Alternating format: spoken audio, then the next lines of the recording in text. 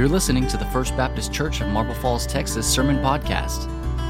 For almost 130 years, FBCMF has served the Marble Falls and the Greater Highland Lakes area faithfully through children's programs, youth activities, and adult discipleship.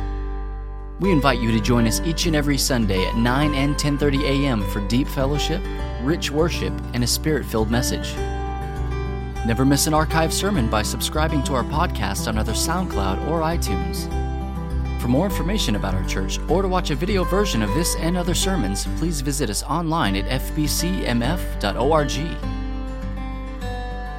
I'm preaching a sermon series on First Impressions, which is our curriculum, which is our study about what it means to be a part of our church and what it means to be a member of our church. And so as I talk about all of that, I had an interesting encounter a couple of weeks ago. We have intelligent, amazing children in our church. And a couple of weeks ago, I was in Numinous, and I encountered one of these kids. His name is Nathan Wilson, and he's 11 years old. I was at the coffee shop, and he came over to me, and he said, "Hi, Pastor Ross." And he said, "What are you doing?" And I said, "Well, I'm just having a cup of coffee, and I'm studying." And he goes, "Me too." And he asked me, "Do you know much about photography?" And I said, "Well, as a matter of fact, I don't, Nathan. Do you know much about photography?" And he said, "I do." And he said, "I'll tell you." And he began to teach me. He began to show me things about photography, and he began to talk about what the colors and the different lines. And at that moment in the coffee shop, there were these beautiful pictures all over the coffee shop. And he began to say, "Now look at this one. Do you see how this looks this way? And look at this one. Do you see?" And I said, "Yeah, I think." And he was showing me, and then he took out his own camera, and he said, "Would you like to see some of my photographs?" And I said, "Yeah." And he showed me, and he began to go through them. And really, I was quite impressed, because I think they were quite good.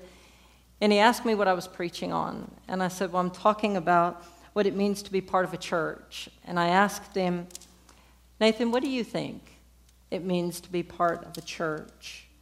And this was his response. And I begin this morning by quoting an 11-year-old theologian, Nathan Wilson. And this is what he said to me: "The more beautiful the subject is, the more you're drawn to it.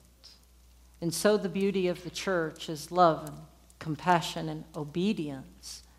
And the more we have of that beauty, the more people are drawn to it, like photography." And he brought it all back around, and like a good preacher might. And I was blown away, and it helped me. It helped me to think through all of it. And so what we're doing is we're talking about the beauty of a church, the church that Jesus Christ created. And if you have your Bibles with you, I hope you brought them. Please look with me in Acts chapter 2. Acts chapter 2 this morning.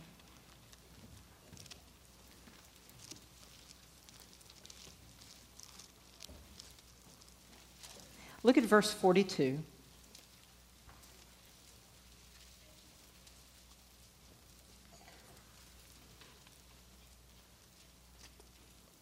It says, Acts chapter 2, verse 42.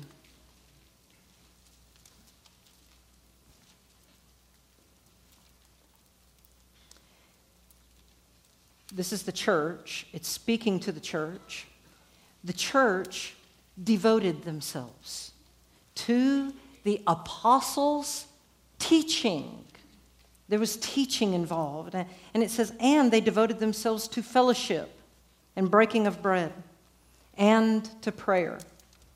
Everyone was filled with awe. Many wonders, miraculous signs were done by the apostles. All the believers were together. They had everything in common. Selling their possessions and goods, they gave to anyone as he had need. And every day they continued to meet together in the temple courts. They broke bread in their homes, and they ate together with glad and sincere hearts, praising God and enjoying the favor of all the people. And the Lord added to their number daily people who were being saved. All right. The Greek word that is used for church is the word ekklesia. Ekklesia. Everybody say with me, ekklesia. Ekklesia. Now, the study of ekklesia, the study of a church, is called ecclesiology. And y'all can sit down. In fact, let me pray. I'll pray for us, and then we'll continue. Lord, be with us as we study your word, and we pray that you will weigh it upon us. We pray, Father, that your Spirit will be here and will empower us and help us to focus and to think about this very, very important topic. In Jesus' name that we pray. Amen. Amen. Ekklesia, or ecclesia, or the word ecclesiology.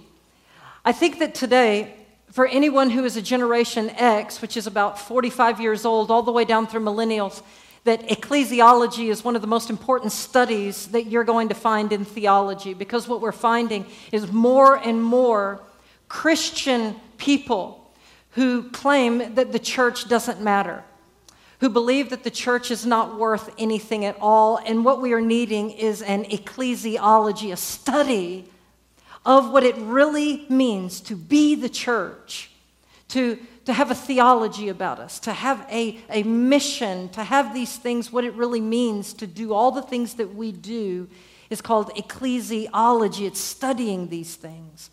And we need an ecclesiology in our Sunday school classes and small groups, and ecclesiology for the youth ministry and our children's ministry as well, because we need to understand what it means to be the church, the ecclesia. Now, at first, the word ecclesia, church, it didn't refer to a religious gathering at all. What it was referring to in the Roman culture is when a group of politicians got together and they had a meeting, and it had political ramifications to it.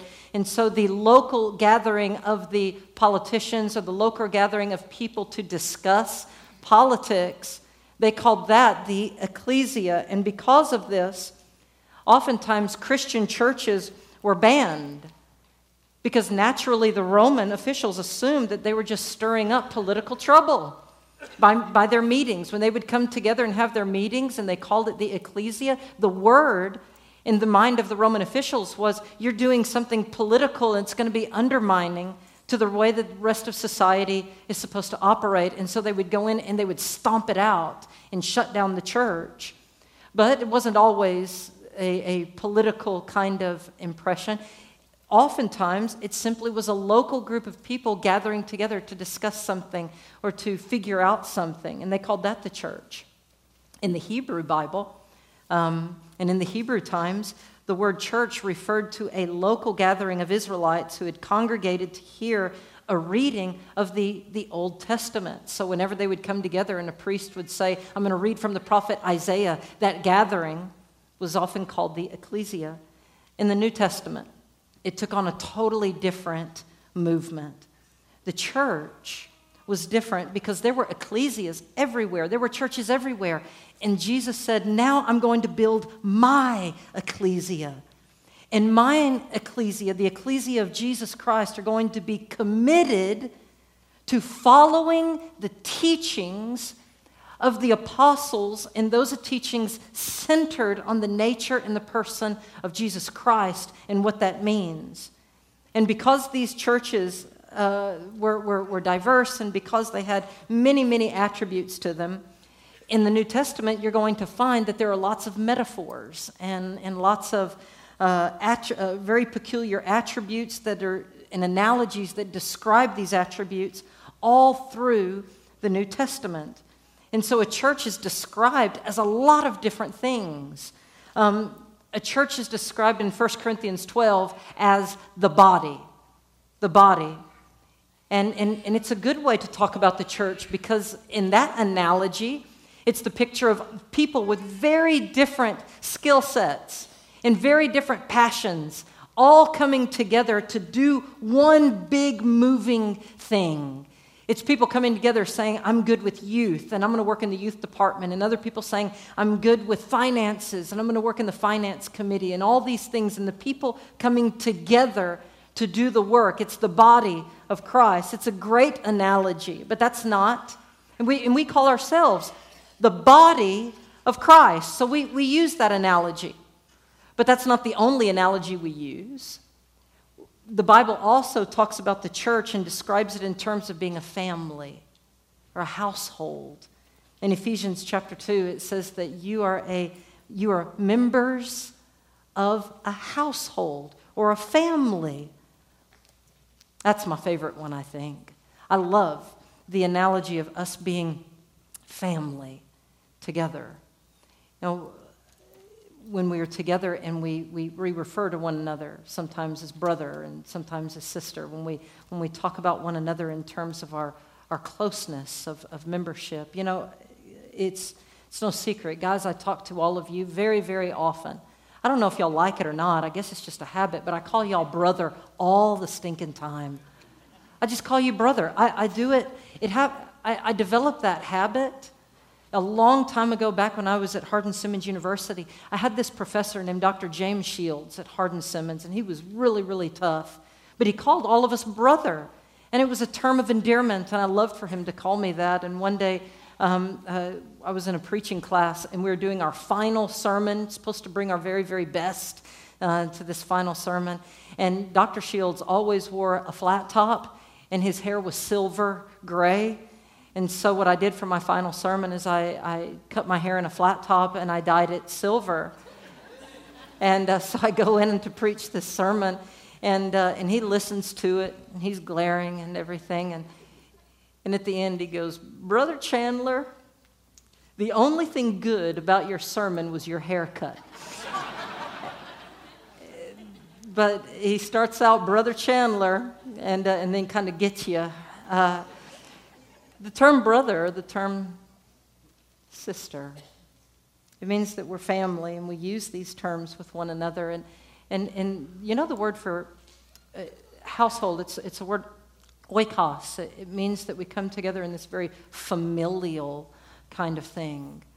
And I like that. In fact, if somebody were to say, "Ross, what is your favorite analogy to describe what you are at First Baptist Marble Falls, or what you strive to be?" I would say family of faith. Don't y'all like that one? I like it. I think it's a good one, family. And so that describes church, but that's not the only analogy. There is another one that talks about our holiness, and it's the word temple. Oftentimes the church is described as a temple of God, and that before you come into the temple, that there are things you're putting aside. It talks to the holiness in 1 Peter chapter 2 and 1 Corinthians 3. In these places it says, "Don't you know that you are the church, the holy temple of God? Be careful in how you act and what you say and what you do and your morality and your ethics. You are a holy people, and I have set you apart from the rest of the world." And so there's an aspect of the church that speaks of our separateness from everybody else in the world, because we do have a different ethic. We do have a different morality. We do have views about what is right and what is wrong. And because of that, the Lord draws us and makes us into a holy people. And so we are called the temple as well. But that's not the only one. It goes even further, and churches are often described as a nation. He says that you are a nation. You are citizens of this really special nation. And that analogy refers to our kingdom politics. All nations have a politic about it. You can't be a nation without having a specific politic about you. And if we are a holy nation, then there is also a kingdom politic about all of us. So all of these analogies and all of these metaphors begin to draw out different aspects of what the church of God is supposed to be. Each one of these metaphors, a body, a family, a temple, a nation, describe who God is calling us to be. Now, if somebody challenged me, if someone did, and they were to say, "Ross, why do you think that First Baptist Marble Falls is a New Testament church? Based on what?" Then I would go, first I would begin in my mind, and I think I could answer the question easily. In fact, it would be extremely enjoyable for me to answer this question. I could answer it with no preparation, none whatsoever. If somebody said, why do y'all think y'all are a New Testament church? Because I think that there are illustration after illustration, as I've seen all of you, year after year, embody these various kinds of analogies. I have seen all of you act like the body of Christ. I could tell stories about it. 2 weeks ago, I was at a nominating committee meeting. Crystal Whiteside's the chairman. Roy Ann Williams was there, and the whole, almost the whole committee was there. Terry Wilson was there, and others, and Greg Deaver's a part of that committee. And so that committee's job is to think about all of you and to see how does the body work, and get somebody and put them here, and ask somebody to serve here, and put everyone into this. So I have these stories of this group saying, "Dear Heavenly Father, help us to ask the right people to serve in the right places so that the body of Christ may do really well." Stories about all of that. Family. I got stories about family. If somebody wants to say, how is First Baptist Marble Falls like a family? I can say, the other day I was at the hospital, and while I was there with a church member, y'all know there is another church member who almost has never left his side. Joseph McAllister's been in the hospital for a long time. And it seems that Tammy Berkman has never left his side almost.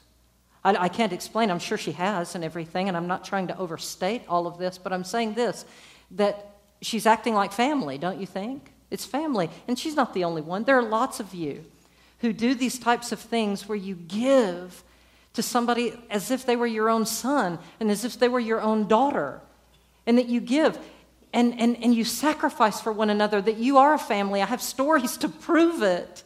I have stories to show how that you're a body, that you're a nation, and you have a certain kind of politic about you that describes your holiness and your ethics and your morality. I have these stories, and I think that they're amazing. It's easy for me to see it. It's easy for me to see how our church is biblical like this. But I tell you what's not so easy for me, and what has been very odd, though. And maybe you can help me understand this, and that is when somebody says, "Ross, you can be a good Christian, and it doesn't matter if you're involved in church or not. It just doesn't matter." Have any of you ever heard somebody say something like that? Maybe you haven't heard it necessarily. Maybe you've heard people talk like that, or maybe even act that way, where they say, no, you know what? You can be a great follower of Jesus Christ. You can be really strong, committed to the Lord, and you don't really have to, be a part of a church at all. I've heard it sometimes, but I'm not sure where they get it. I've looked, but I'm not sure biblically where they get that. In fact, as I look at Scripture, I don't find any authentic Christian who sees himself as existing outside and saying, church doesn't matter to me at all. I don't see that anywhere in the New Testament. In Matthew 16, Jesus said, "I am building my church." And in Ephesians 5, Jesus said, "I loved my church and I gave myself up," meaning I died on the cross for the church. I died for her. And so y'all help me understand something. A Christian is supposed to be devoted to the things that Jesus Christ is devoted to. A Christian, the word Christian, I-A-N on the end, it means little Christ. You're supposed to be a little Christ, meaning if the big Christ is devoted to something, I'm devoted to that thing too. If the big Christ is giving his life for something, I'm giving my life for. If the big Christ is carrying his cross, I'm carrying mine too. I'm following the big Christ because I am a little Christ. I am a Christian. And if that's true, this is what I've never been ever able to understand. Somebody says, "Oh Lord, I know that you built the church. I know that you love the church. I know that you died for the church. but I just don't care that much about it. In fact, churches make me frustrated. It just rubs me the wrong way. I've never met a preacher I really liked. I don't like the way that they do things. Either they're too big or they're too small, or I don't like the music. There's always I'm frustrated with all of it. But Lord, I'm a great Christian. I really love you. I just don't like churches. A buddy of mine in college, he named his bed The Word. That was the name of his bed. He called it The Word all the time. So on Sunday mornings, he would sleep in, and then he would tell everybody, I've been in the Word all morning long. What have y'all been doing all morning? Y'all, I wonder if all of you guys were going to teach a class, and you were to have to create the curriculum for the class, would you write into that curriculum that the ecclesia is important? If you were teaching it, if you were going to teach somebody how to follow the Lord, what role would the ecclesia play in the theological development of your curriculum that you're teaching? And what would you say about it if it is? And I think it's important today because younger and younger generations, they begin to not care about it. And parents, if we don't care about it, our kids really won't. It's not something where you tell a kid, oh, this matters for you. You have to show that it matters to you as parents. Churches can do the kingdom work of God together, the way that we heard it a moment ago with the South Texas Children's Home and Bulgaria and all of these places, and what we're going to do this next year in 2017, which is really remarkable. I can't wait to talk to you about all of it. Churches do the kingdom work of God. But that's not all. We also offer our voice, our corporate voice, about what we believe, about the things happening in our world and to our world. If something happens in our world and it's an abomination and it's bad and it's evil and it hurts people, then we have a corporate voice that stands and we offer a subversive alternative to whatever dominant issues everybody in our world and in the mainstream world seems to buy in and seems to say is okay. We have something different to say. It's our voice, our prophetic voice as a church, that even if the rest of the world goes haywire, we say, no, First Baptist Marble Falls believes this, and it is all of us saying this together. It's our voice. This is what we believe. It's not just that. We care for one another, and we learn and we grow in the Word of God together. And when a church is healthy, it's one of the most powerful and amazing things. When it's healthy. But when it's not, when it's at its worst, churches can leave people with horrible scars that last and last. There is all kinds of ways that churches can mess this up, this beautiful thing that God created. There's one little thing called pastoral abuse. There's another thing called congregational abuse. There are moments when people have all kinds of mixed up ideas. There are other moments when the church gets way, way, way off. I was a minister at a church before I came here, and I got there and I was about 27 years old. And when I got to the church to be a pastor, I was following somebody who was involved in one of these clergy abuse scandals that is kind of heard all over the country. And so I got to the church, and it was awful. The pastor before me had made some really, really bad decisions. And he made some bad decisions with a minor. And so when I got there, the pastor had been arrested. And the church was in a multi-million-dollar lawsuit. And so I got there, and all of the people were really suffering. And they would come up, and I would go, and I'd see people, and little boys and little girls, and I'd give them a big hug. And a deacon would come over to me, or somebody in the church would come and say, Brother Ross, you better be careful hugging everybody like that. And they'd say, the perception could really get you in trouble because, everything that happened before you, that's really on everybody's mind. And so I said, so I can't hug our people? I don't know how to be a minister without expressing love and talking to people and hugging them. I don't know how to do it like that. But it was this pastoral abuse that happened before me that had this trickle-down effect that made people not trust me either. They didn't want to trust. It was a trust issue that began to be hurt. And people would come up and they'd say, so-and-so baptized me. And I just wonder, do you think it took? And do you think it took? And because he's a bad dude. And I said, he didn't baptize you in his name. Baptize you in the name of Jesus Christ. It's in his name, not his. So yes, it took. Absolutely. It's something bigger. Y'all know, it's hard to find a good church. With all of the issues in our society, Tom Rainer is a theologian who writes a lot about growing in healthy churches. And in his research, he documents some of the reasons that he heard that some people left their churches. And here were some of the petty arguments that he heard that was happening in these places. And these are just great. Listen to this.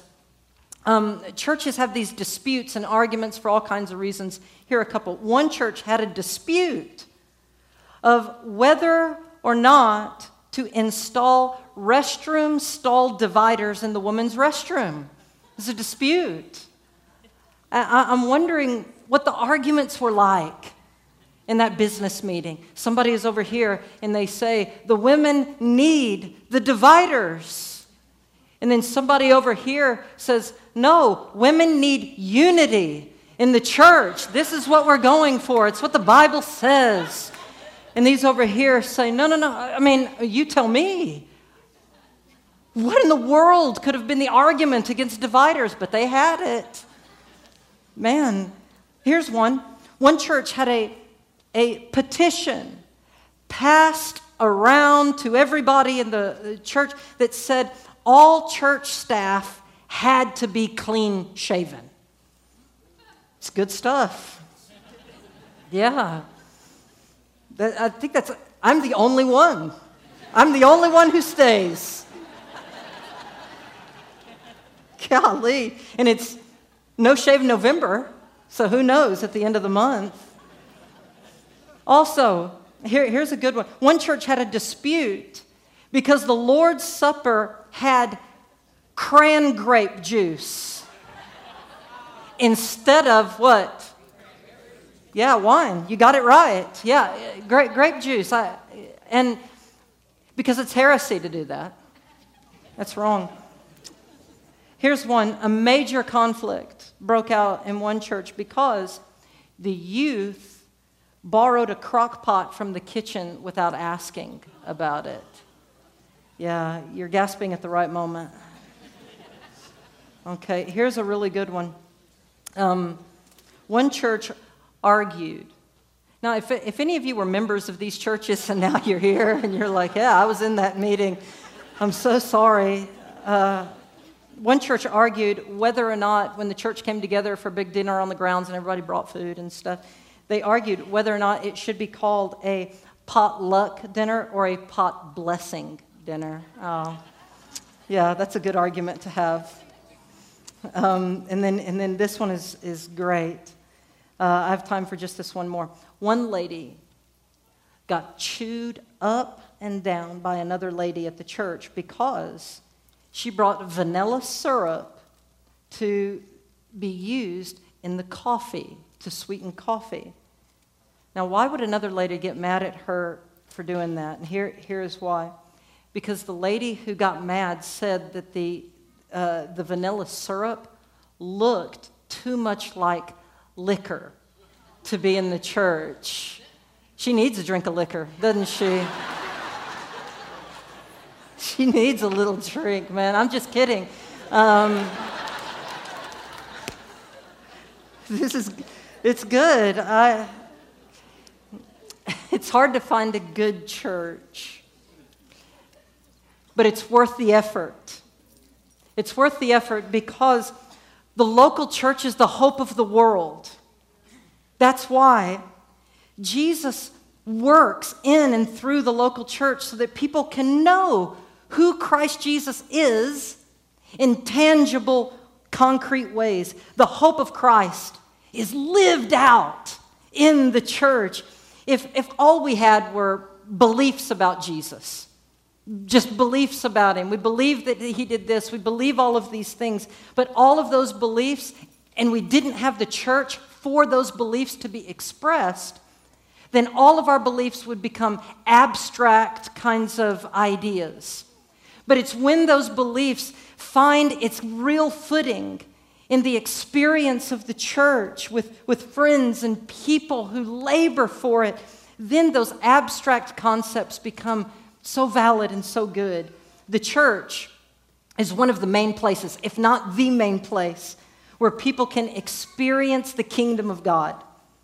We have a study that helps people to think through this, and Tucker wrote it, and the study is called First Impressions. It's a great teaching. And it talks about all of these things, what the church is supposed to be, and how to be a part of it.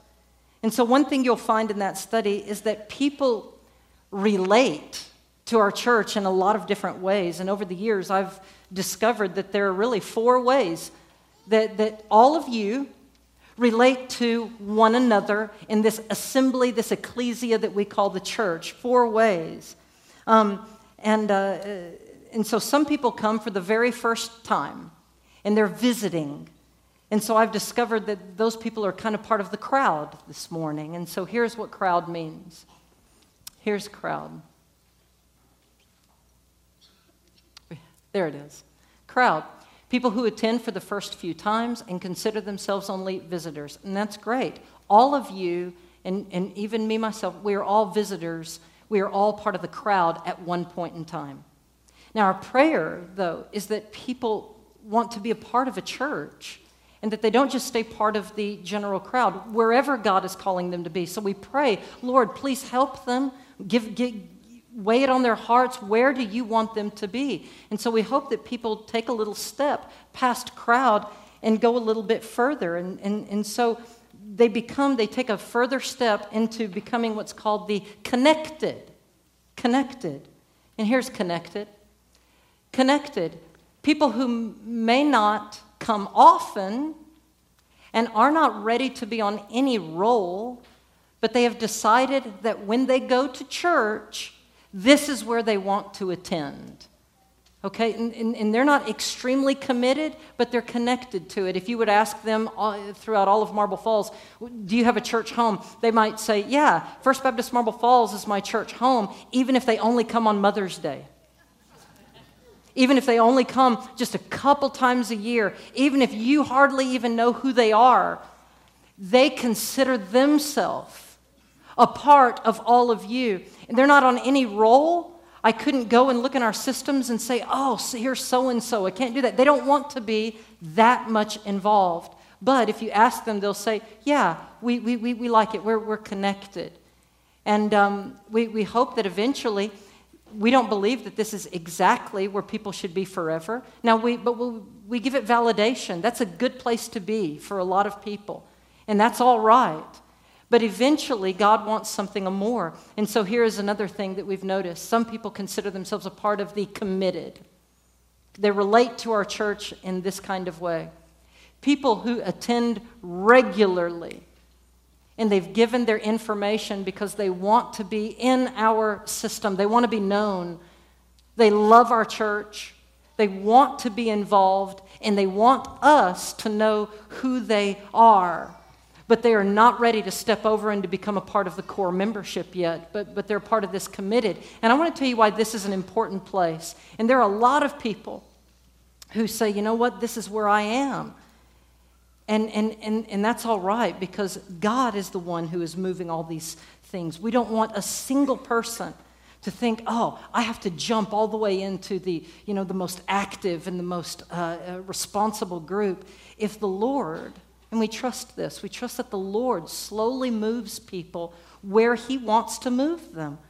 So there is no manipulation, there's no coercion, there's no quick kind of movement. And I've met people here in this congregation, and the reason they say, Ross, we don't want to be members. And I say, tell me your story. And they say, because we're hurting, because we've had a really negative experience somewhere, because we're struggling. We don't want to be full members. Can we just come and worship and be loved? And I say, absolutely. You can come and we'll just care for you in that regard. We'll be committed to you. And you don't have to just jump all the way in. And that's all right. There are some people, and they're like, man, this is where I need to be for a while. And that is a good place to be. I know former ministers, and they go and they join another church, and they'll say, you know what, I'm just going to be a part of the church at this kind of level. And that's all right. But eventually God may move them to take another step. And then here is another place, another step. It's called the core. This is the core membership. Now, the core is different. The core is different because we believe this, that God owns the church. He's the owner of it, not me and not anybody else, but the core are the stewards of it, the stewards of what God owns. The core are the people who take the well-being of the church upon their shoulders. These are the members. If you are a member at this moment, I'm talking to you in this regard. You take the well-being of what we do upon your shoulders, agreeing with one another in theology, committed to discipleship, expressed in small groups, and serving and stewardship. All of these things. Now let me ask you this. Here's all of them. Put all of them up there. You have the crowd, the connected, the committed, and the core. How do you relate to one another here in this assembly? Where do you fit in all of this? And I want you to know wherever it is valid. Wherever it is, it's probably where God wants you to be. But here is the prayer, though. Lord, is this where you always want me to be? Or are you calling me to take a step forward, or maybe even take a step backward? Lord, where do you want me in all of this? See, the Bible talks a whole lot about being a member of a church. The Bible uses the word member to the church in Romans 12, Ephesians 3, and 1 Corinthians 12. The word member is used a lot. In Ephesians 2, it says, you are members of the household of God in Ephesus, the church. And he talks to them about who they are. But, you know, the word membership, it just gets watered down all over our society. You can be a member of a lot of different places, and it doesn't mean the same thing. I am a member of the YMCA. I like it. But I have never been invited to a board meeting. They're not asking me. Now, I have opinions. I'd love to share with them what I think about the swimming pool and the workout facilities and all of these things. I have something to say, but they don't care. They're just going to move right on. They have a different group of people who are the decision makers of that place. Now, depending on how an organization is set up, often the members don't have a voice. Now, they may have a privilege to certain things and certain rights that other people may not give, but they don't have a voice in the decision-making process. The decision makers are the board of directors and the regents and the staff, because that's the way their government is set up. And in those places, if you're a member of those places, you don't have many responsibilities. You get privileges when you're a member, but no responsibilities. The governing board takes all the responsibilities on their own shoulders for you. The members in some organizations are the receivers, and the board of directors are the givers. And they're the ones that do all of the work on your behalf. And because of that, there are some people who think, as I get into the church and as I want to be a part of the membership and want to be a part of the core, that it must look something like that it comes with all of these benefits and privileges. And that's not always it. By being a core member, it means you have a responsibility, and the well-being of the church sits on your shoulders. You have to move forward and make these decisions. You're expected not just to be the receivers all the time. The membership are not just the receivers, getting.